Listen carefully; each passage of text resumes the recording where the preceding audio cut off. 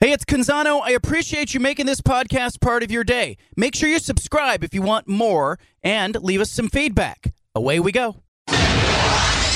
Initialize sequence. Welcome to The Baldcast, a production of John Canzano's Bald-Faced Truth.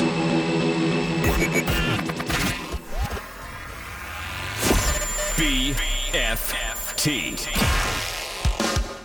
From the Pac West Center in downtown Portland, presented by High Caliber Millwrights, here's John Canzano with The Bald-Faced Truth.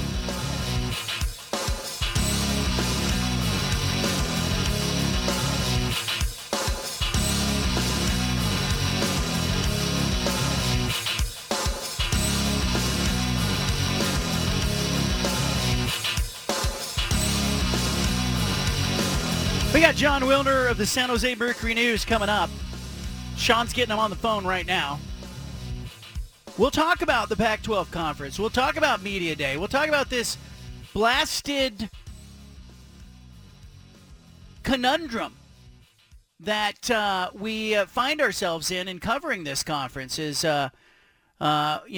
are beginning to see that this is going to be more of a marathon than a sprint for the Pac-12. I want to play a couple clips while we're getting Wilner on the phone to kind of set the stage for our conversation. But let's start with Chip Kelly's comments. I asked Chip Kelly when he found out about UCLA's move to the Big Ten. Like, not when it was first brought up, but when he found out it was happening. Where was he? Here's what UCLA's coach said. I was at a charity golf tournament in New Hampshire. Who are you playing with? I was playing with a former Nike guy, Gary DeStefano, who's a former vice president at Nike. That's a University of New Hampshire graduate. Gary was in our group. Sean McDonald, the former head coach of the University of New Hampshire, was in our group. And then a good friend of mine, Matty Casano, was in our group. And then the group directly behind us was Ryan Day, who was playing with his father-in-law, Stan Spiro, was one of my high school coaches and teachers, and a bunch of guys who just got together. So I found out on 14. Yeah, we're in a weird world, aren't we? It was. And then, it's going to happen in an hour and make sure you don't say anything. I was like, well, Ryan's behind me. Right.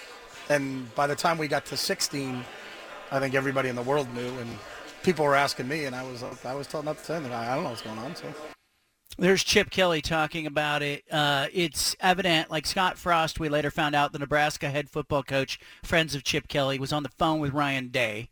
So they found out simultaneously. Meanwhile, Lincoln Riley at USC told media on Friday that he was alerted when he was hired. He was told that this could be a possibility. Now, I think there's going to be some fallout, and there's going to be some blowback towards Carol Folt, the president at USC, as, we talk about what did USC know. And there is a report out there that Folt is the president who shut down Pac-12 expansion talk, as the Pac-12 was talking about adding Baylor and Houston, Texas Tech, some other teams, that it was Folt a couple of years ago who said, no, I don't even know why we're talking about expansion. We shouldn't be having this conversation, blah, blah, blah. And it turns out USC maybe had one foot out the door while it was doing that. Conflict of interest, or just shady, or is there a potential litigation that could involve Carol Folt and USC? I don't know.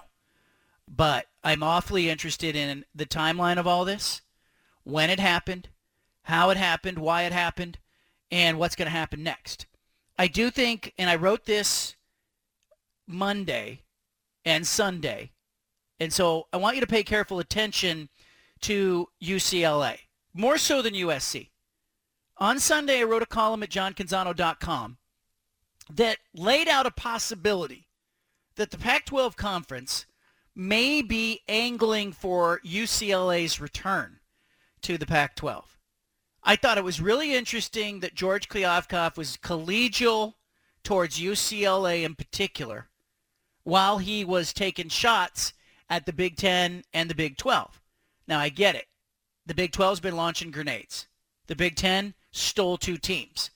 But I think it's interesting that Kliavkoff went out of his way, both during his address in front of all the media and in the one-on-one that we did, he went out of his way to make sure we all knew that UCLA was welcomed back with open arms, in the event that, that they wanted to reverse course. And I don't think for a second, mostly, I'm like 98% sure that UCLA is probably not coming back. But consider that the UC system and the regents of the UC system may have something to say. They may hassle UCLA over their departure. Consider that you may have blowback from athletes in Olympic sports who are saying, hey, I don't really want to travel all that way. I don't know why they signed on to do this. This is a football, basketball decision. You may have some reservations there.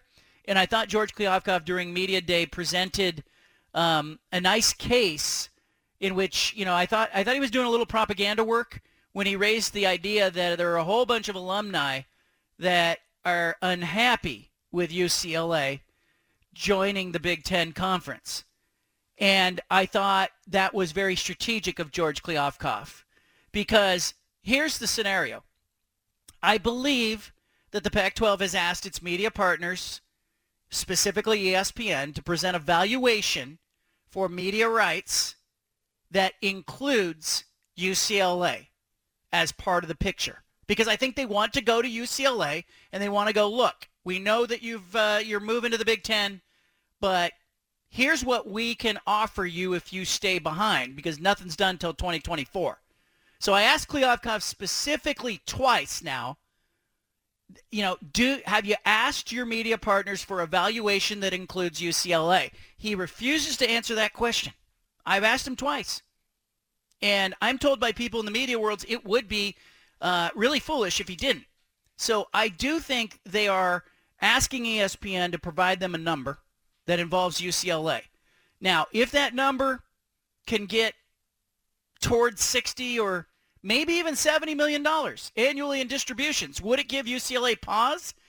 Given all those other factors, the regents, the alumni, the travel, maybe it does, maybe it doesn't. But if you're George Kliavkoff, that's a question you got to ask UCLA. And I think that's why he's being collegial towards the Bruins. Hey, open arms if they want to come back. But I think secretly he's pissed. He was backstabbed. Let's talk all about that with Jon Wilner, San Jose Mercury News, friend of this show, and co-host of the Canzano and Wilner podcast that has debuted on Apple, SoundCloud, Google Play, Stitcher, Spotify, and other places. Jon Wilner, how are you? I'm good. How are you? Doing well. Let's talk Kliavkoff's performance. How do you grade his performance at Media Day on Friday? I thought he did pretty well, but you got to understand, I kind of feel like you can only grade somebody on a relative basis, right? And he's playing from a position of weakness given what happened to his conference a month ago. So he had to be, proactive, be bold, present a united front, an aggressive posture, right? And he did that. I thought it was interesting that in his prepared remarks, he was fairly diplomatic. It was only when the Q&A began that he got feisty. And I think that probably is a more palatable approach than getting feisty during your prepared remarks, right? I don't know if he regrets saying what he said about the Big 12 in terms of having decided if we're going to go shopping there. He seemed to try to walk it back a little bit when he explained it a minute later. But, I would personally say, his leverage or his conference's lack of leverage right now, I think he probably did pretty well. Jon, you go into this media day, he takes a couple shots, mostly did it in his Q&A. Why do you think it happened in his Q&A and not his prepared remarks? I just think you can come off a little bit more aggressive, sarcastic, feisty if you're responding to a question as opposed to remarks that you have weeks to prepare, right? I mean, they worked on his speech, I'm sure, for a week or two, especially given how important it was and all the backdrop to it. So, that's, you can just be a little bit more accepting, I think, of something somebody says when it's a response to a question versus something they created well in advance. The teams in this conference, it feels like Utah's got its stuff together. They're well positioned. After that, I think we could see a whole bunch of teams winning 6, 7, 8 games. Did you come away from Media Day with your mind changed about any specific program or maybe who the contenders are and are not? Not really, because I kind of feel like, everybody's putting on their best front Media Day, right? I mean, you go there and you listen to the coaches and you listen to the players, and everybody's a contender. So I kind of tune out a lot of that stuff, to be honest with you. And quite frankly, to me, for my purposes, what the schools are saying about what they think about their seasons coming up, that's only one of the stories that was worth, pursuing on Friday in Los Angeles, right? The future of the league is in the balance at this point, too. And I spent, to be honest, quite a bit of time pursuing that situation as opposed to digging deep into prospects for the upcoming fall. How long can this stretch out, this media rights question, the question about who's with the conference, who's not going to be there in 2024? Well, I think that it's possible it could stretch out till September or October even, right? I mean, typically, negotiating a new media rights deal takes many months. The Big Ten's been doing theirs for like 6 months. So, and especially if expansion ends up being part of the Pac-12's calculation, I think it could go on for a long time. I don't think it's going to end in the next couple of days. At the end of this 30-day exclusive negotiating period. And part of that's because, everybody's waiting on the Big Ten, right? The Big Ten still has not closed their deal with Fox and whoever else.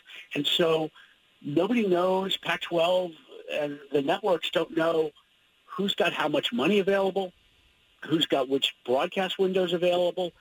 Everybody is waiting around in the Big Ten, and I think that what happens with the Pac-12 won't kind of unfold in a real serious way until the Big Ten has finished its negotiations, and that could take several more weeks.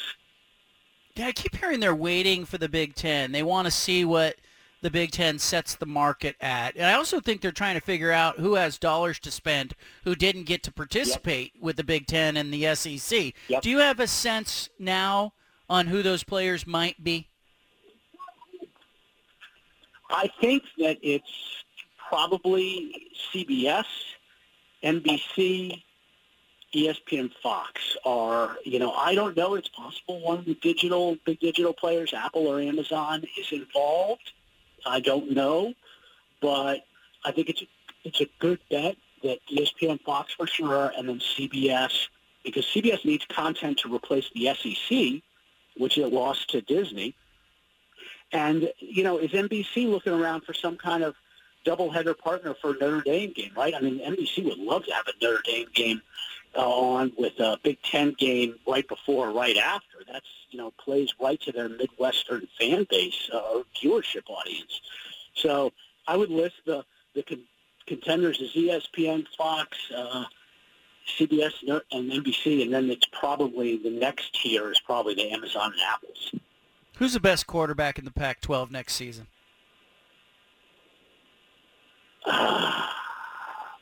Best quarterback, Tanner McKee, Stanford, is probably my pick. I think, we'll put it this way, I think he will come out of the season as the top pro prospect. I don't necessarily think he will have the best season because of the team around him, but I think when all is said and done come November 30th or whatever, that Tanner McKee will be viewed as the best passer in the league. Jon Wilner with us, San Jose Mercury News, co-host of the Canzano and Wilner podcast, which you always should be subscribed to. Wilner, why are you doing a podcast? Well, I think we have got a lot to contribute to the public space. We got a lot. We can inform people. We can entertain people. I got a lot in my head that I never get to publish that I would like to talk to you about. I think it's going to be fun, and I think that people are going to learn something and they're going to be entertained. I agree with that. I think it's all going to be fun. And I also think that, as a reporter, I think there's a duty to try to, inform the public record and keep the narrative, down a straight path. There's especially right now with all the realignment stuff going on. there's a lot of smoke, as you know, and I think that there's a certain duty where you got to say, look, this is a reasonable conclusion, but this is preposterous, and you're wasting your time thinking about it. Yeah, let's go through some of those things because, even George Kliavkoff came on this show Friday and he said, hey, look, we've got national media members who are retweeting burner accounts and using stuff in their coverage that isn't substantiated. I think it's really interesting times, but I found some of the same. I was deeply frustrated by some of the stuff I saw reported, and I'm like, as I start to run some of that stuff down, I'm told immediately there's nothing to it, and yet it's out there. How difficult is it for people right now to get good information? Well, it's hard for the fans. It's hard for reporters, right? Realignment is the hardest topic to cover as a member of the media, especially if you want to be a responsible journalist about it. And the reason it's so tough is because of two things. One, the circle of people who really know what's going on is incredibly small.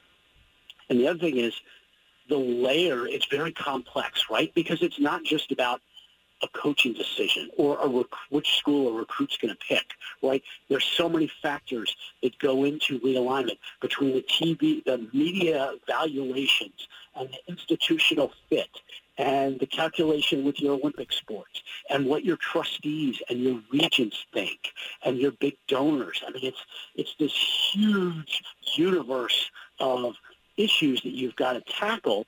And so a media member who's used to just going to one source to get all their information about this aspect of a team or that aspect of a team, well, that source doesn't know all the different factors that are going into realignment. So it's very hard to report accurately, and there has certainly been a ton of stuff. Look, I don't know what's going to happen. I don't know if the Pac-12 is going to survive or not. I have made the Pac-12 survival a 4-point favorite over Pac-12 extinction. So I think that if there's a better case, it's more likely than not that the conference is going to survive, but I don't know that it's guaranteed by any stretch. But I do know that some of the stuff that's reported out there is complete nonsense. It's either factually inaccurate or it is a complete misinterpretation of, what's going on. Yeah, and look, the big factors that go into that, true or false. Let's play a little game here in whether or not the Pac-12 survives. Oregon and Washington, are they big factors in whether or not the Pac-12 survives? Huge factors. I would say that Oregon and Washington are probably the number one, and, well, I can't say it like that. Let me rephrase. The biggest factor is what the Big Ten does. If the Big Ten doesn't come get any of the Pac-12 schools, then Oregon and Washington don't have any place to go, right? So that makes it much more likely the Pac-12 is going to stay intact. That's why I think this whole thing starts with the Big Ten.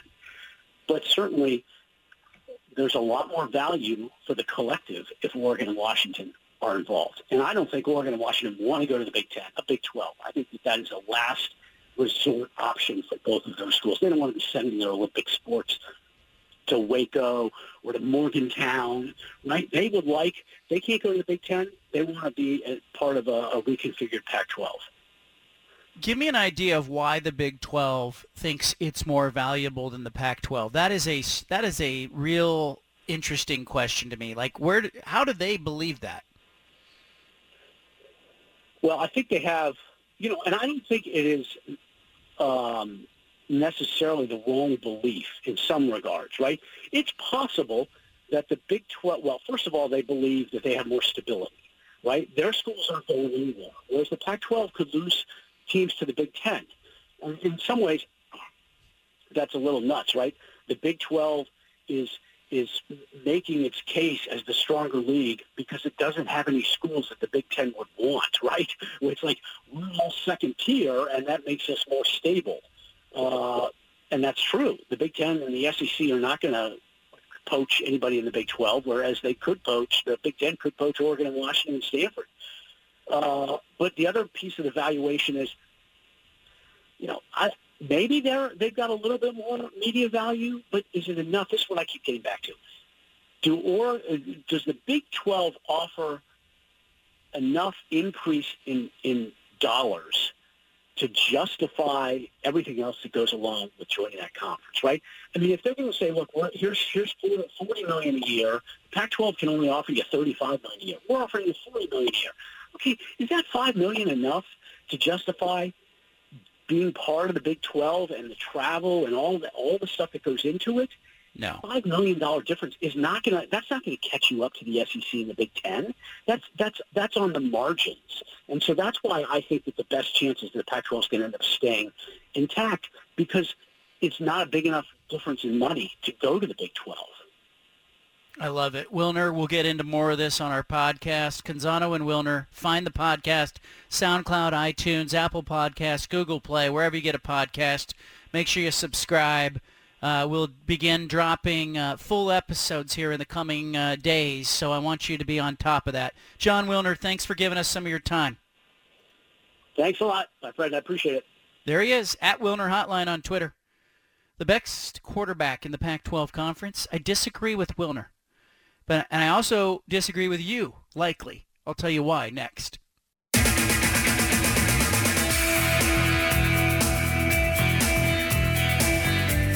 Back to the Bald-Faced Truth with John Canzano on 750 The Game.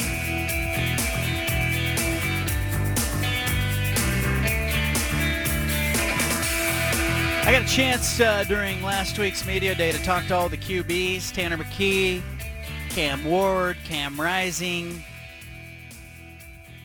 Caleb Williams at USC, among them. I got to say, I left my interview, and I said this yesterday, with Caleb Williams a little underwhelmed. I think statistically he'll probably be fine. Lincoln Riley's offense is made for quarterbacks. But there's just something not right going on with Caleb Williams. I don't know if it's that he's been in L.A. and he's loving being in L.A. and he loves him some Caleb Williams, or if there's a bigger issue there. But I would caution people who are looking at Caleb Williams as the second coming of Patrick Mahomes to allow Caleb Williams to play some games and prove it. There's just something that's a little bit off. And so I agree. Like Jon Wilner, I asked him in the last segment who's going to be the best quarterback in the conference, and he talked about the top-rated pro prospect, and he mentioned Tanner McKee, who we had on the show, who is getting into the private equity world, and that's what he's doing as his side hustle, because that's what Stanford kids do apparently in the summer. But there's something about Cam Rising as a leader at Utah and the team that's built around him that I think positions him well to be either first team or second team all conference. And the guy's a leader and a really good competitor. He's just a competitor, and you can see it. And then the second guy, Cam Ward, Washington State's quarterback, don't count him out either. He is, as he said, playing in the offense that he played it in Incarnate Word University, and he transferred to Washington State. Eric Morris, the offensive coordinator at Incarnate Word, is coming with him to Washington State. Here's Cam Ward talking about the adjustment from where he played a year ago to where he's going to play this season. So, it's not really big of adjustment playbook-wise for me. We've got the same signals, same formations, everything the exact same from what it was at UIW. So really just getting to know my teammates a little bit more than what I already do, and, just having that team camaraderie come September 3rd, and we're just ready to play. Look, ready to play, and he talked about getting out and throwing with guys. I left my interview with Cam Ward going, this guy's going to be a problem for Pac-12 defenses. But I left my interview with Caleb Williams wondering, is he going to be the kind of leader that USC needs on the field? I think he'll put up numbers, but is he really going to be the best quarterback in the conference? I think we're all looking at the hype, and we're all supposing, we're looking at Lincoln Riley's offense, and we're supposing that Caleb Williams is going to be great. And he might be. He might be. I'm not afraid to be wrong here. But if I'm buying stock, I'm buying Cam Ward, and I'm going to roll with that. Tell me, guys, first team, second team quarterbacks next season, who do you like? Yeah, I think if we're going first team, second team, I think Cam Rising is going to be first team. I think a lot of that is going to be just because Utah is going to be so successful in the conference. I don't necessarily think he's the best quarterback. I do agree with Wilner that I think Tanner McKee is probably the most potential for a pro prospect this season, as he could go to the NFL because he is a big, strong quarterback. But giant guy. Yeah. So I agree with you. I think Cam Rising is probably first team, but I'm with you. When you asked this question, my first thought was Cam Ward, and it was that quote right there. He said it's the same signals, same offense, and you look at what he did at Cardinal Word. I know it's UIW, but 71 touchdowns, 14 interceptions in 2 seasons. He's going to have better athletes at Washington State. The offense is going to be built around him. He's going to be comfortable. I agree with you. I'm buying stock in Cam Ward as well. I think Washington State could be a solid team. And with Caleb Williams, I think he's going to be a third-team quarterback because – I'm with you. I don't think USC is as good, and they're getting a little too much hype right now. I think they're more of an 8-7 win team, maybe a 9-win team at best. So I think Caleb Williams, maybe he's going to put up some numbers, but it's not necessarily going to show up in for the first, second team. Wow, I really think the obvious answer is Caleb Williams, and if it's not Caleb Williams, it's Cam Rising, and I really like Washington State's quarterback too. I definitely left that interview the other day with you, John, really liking Cameron Ward. But with Caleb Williams, I mean, you think about what he did in his freshman year, and sure, there's some substance to the some of the backlash of what he did his freshman year. He did play very poorly against Baylor and Iowa State, and he only played he played half dozen games last year. So I still think that this is a guy who took Spencer Rattler's job when Spencer Rattler is supposed to be the second coming of, Baker Mayfield, basically, at Oklahoma. He took his job as a true freshman. He was a very highly touted recruit. USC was a school that had Keaton Slovis, it had Jackson Dart, and yet Lincoln Riley chose Caleb Williams. So I think there's a lot of signs that Caleb Williams is going to be a star here in his sophomore year. I mean, he was already really effective in his freshman year. You think about who he's throwing to, too. He's got probably the best receiving core in the entire country with Jordan Addison and Mario Williams and some of the other guys they have down there. So I think it's Caleb Williams, but I'd be willing to accept Cameron Rising arguments as well. And when it comes to Tanner McKee, I think Tanner McKee's kind of like the Justin Herbert, from his senior year, the best NFL prospect, but maybe not the best college quarterback. You have to remember Herbert was a third-team Pac-12 guy that year.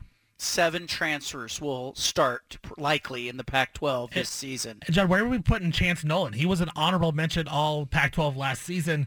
We didn't even mention him. He's probably 6th or 7th in the league. Do you think he has a chance to be, a first or second team all-league quarterback? Oregon State would have to be a tremendous surprise.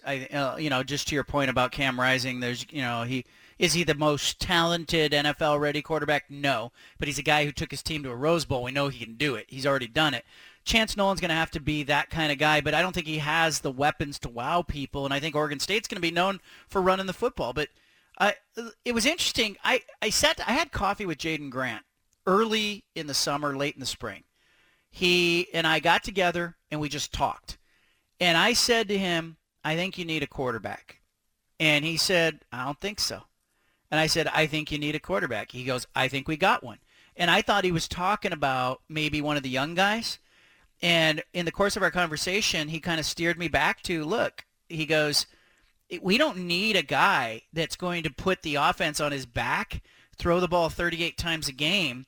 He goes, we need a guy who's going to make plays and hurt defenses that come up and try to stop our run game. And if Nolan can do that, he'll get some consideration. But I think the ceiling for him would be could he make second team? If Oregon State's surprised, let's say Oregon State wins 9 games. They come in second. They play in the Pac-12 title game. They're a huge surprise. I think Chance Nolan in that scenario would get consideration. Yeah. And Sean, I don't think you're crazy for picking Caleb Williams. He's got the receivers. Hell, you might throw for 2,000 yards in that offense with those guys. Just throwing 5-yard hitches to those guys and let them run. But there's something about the kid. And granted, look, maybe it's like I've been at this a long time. I've been around David Carr. I've been around Justin Herbert, Marcus Mariota. I've been around Derek Anderson at Oregon State, and I covered the NFL, and there's something missing with Caleb Williams. And to me, it's more of a leadership flaw than it is a talent flaw. So he may come in, and he may have tremendous numbers, but the team splinters around him, or maybe he just loses a game or two he shouldn't have lost. It could be that kind of year for him. but he could have all the hype in the world around him. But there was just something in our interview. I asked him about the sports he played as a kid. You remember what he said? You guys? Individual sports, swimming. Yeah, it was in all individual sports. And I was like, he was holding that up as like some great thing. And I was thinking, do you know what it is to be on a team? Do you know what it is to galvanize people around you, to be part of something bigger than yourself? And those are the questions I wonder about with Caleb Williams. And I will not be surprised, like, if this is like an Aesop's fable for USC this season. Tremendous talent, great receivers, Lincoln Riley, all the hype, the resources of USC. And, to your point, Stephen, yesterday, let's just say week 2, they're playing Stanford. They get punched in the mouth. Week 4, they're playing Oregon State. They get beat again. Those early season games for USC are going to be interesting because if I'm playing USC, I want to play them in the first 6 games because I don't want them to get momentum and confidence and figure out roles and solve the culture issues. No. I want to get them where they're trying to figure out who they are. And I think Stanford and Oregon State have an opportunity early in the year to maybe hurt USC in a way that some teams later in the year are going to regret they didn't have. And Caleb Williams, he was the number 1 high school quarterback, but there wasn't any pressure when we went to Oklahoma because, as Sean said, they had Spencer Rattler, and he was so bad that they put him in there thinking, he can't be worse than this guy, and then he exploded. But as you talked about, John, yesterday, he had a couple games at the end of the season where he didn't play very well. So I'm with you. It's going to be interesting to see how they react in the first couple weeks, when they play Stanford, when they play Oregon State, on the road because those two teams are going to be physical with USC. That's how they beat the Trojans. So Oregon State beat them last year's being physical, and Stanford has always played well against the Trojans. So, I think it'll be interesting to see how he reacts in those first couple Pac-12 conference games. I just think you look at Lincoln Riley's track record in the past 5 years, it's Baker Mayfield, Kyler Murray, Jalen Hurts, and then it was a half season of Spencer Rattler. And then I remember Spencer Rattler being okay, and then Lincoln Riley was like, no, we have this awesome freshman. Let's put in Caleb Williams. And, he had his highs and lows as a freshman. But I think you look at Lincoln Riley's track record, it's unbelievable with quarterbacks. And now you give Caleb Williams another year of experience, and you give him the Blitnikoff Award winner. Believe me, I'm not a USC guy, but I expect fireworks from down there. I'm super high on them. It may happen. It's like I look at his offense a little bit like Mike Leach. Like there were some guys that played for Mike Leach and still do at Mississippi State that are going to pile up numbers because that system is designed to have you come out and throw 500 yards. It's like you're not going to have that opportunity if you're at Oregon State. And so it may be statistically that Caleb Williams gets it done, but keep it in the back of your mind as you're watching USC this season. Are there going to be a game or two where the lack of leadership or maybe a deficiency in Caleb Williams' leadership's genes end up being coming back to bite him? Because I talked to Cameron Ward and I went, damn, that guy's a leader. I talked to Cam Rising, I said, that guy's a leader. And I talked to Caleb Williams and I went, maybe. Like, he's going to pile up numbers and get a bunch of endorsements, but I don't know if he's the guy that's going to pull that team together. Leave it here. Get the BFT. We interrupt this broadcast with a special announcement from the Bald Face Hey, sorry Truth to interrupt the Headquarters. podcast, but if you want to listen to more of the Bald Face Truth Radio Show, including more of this segment that you're listening to, make sure you subscribe on SoundCloud and iTunes to the Bald Face Truth Radio Show. Thanks for listening.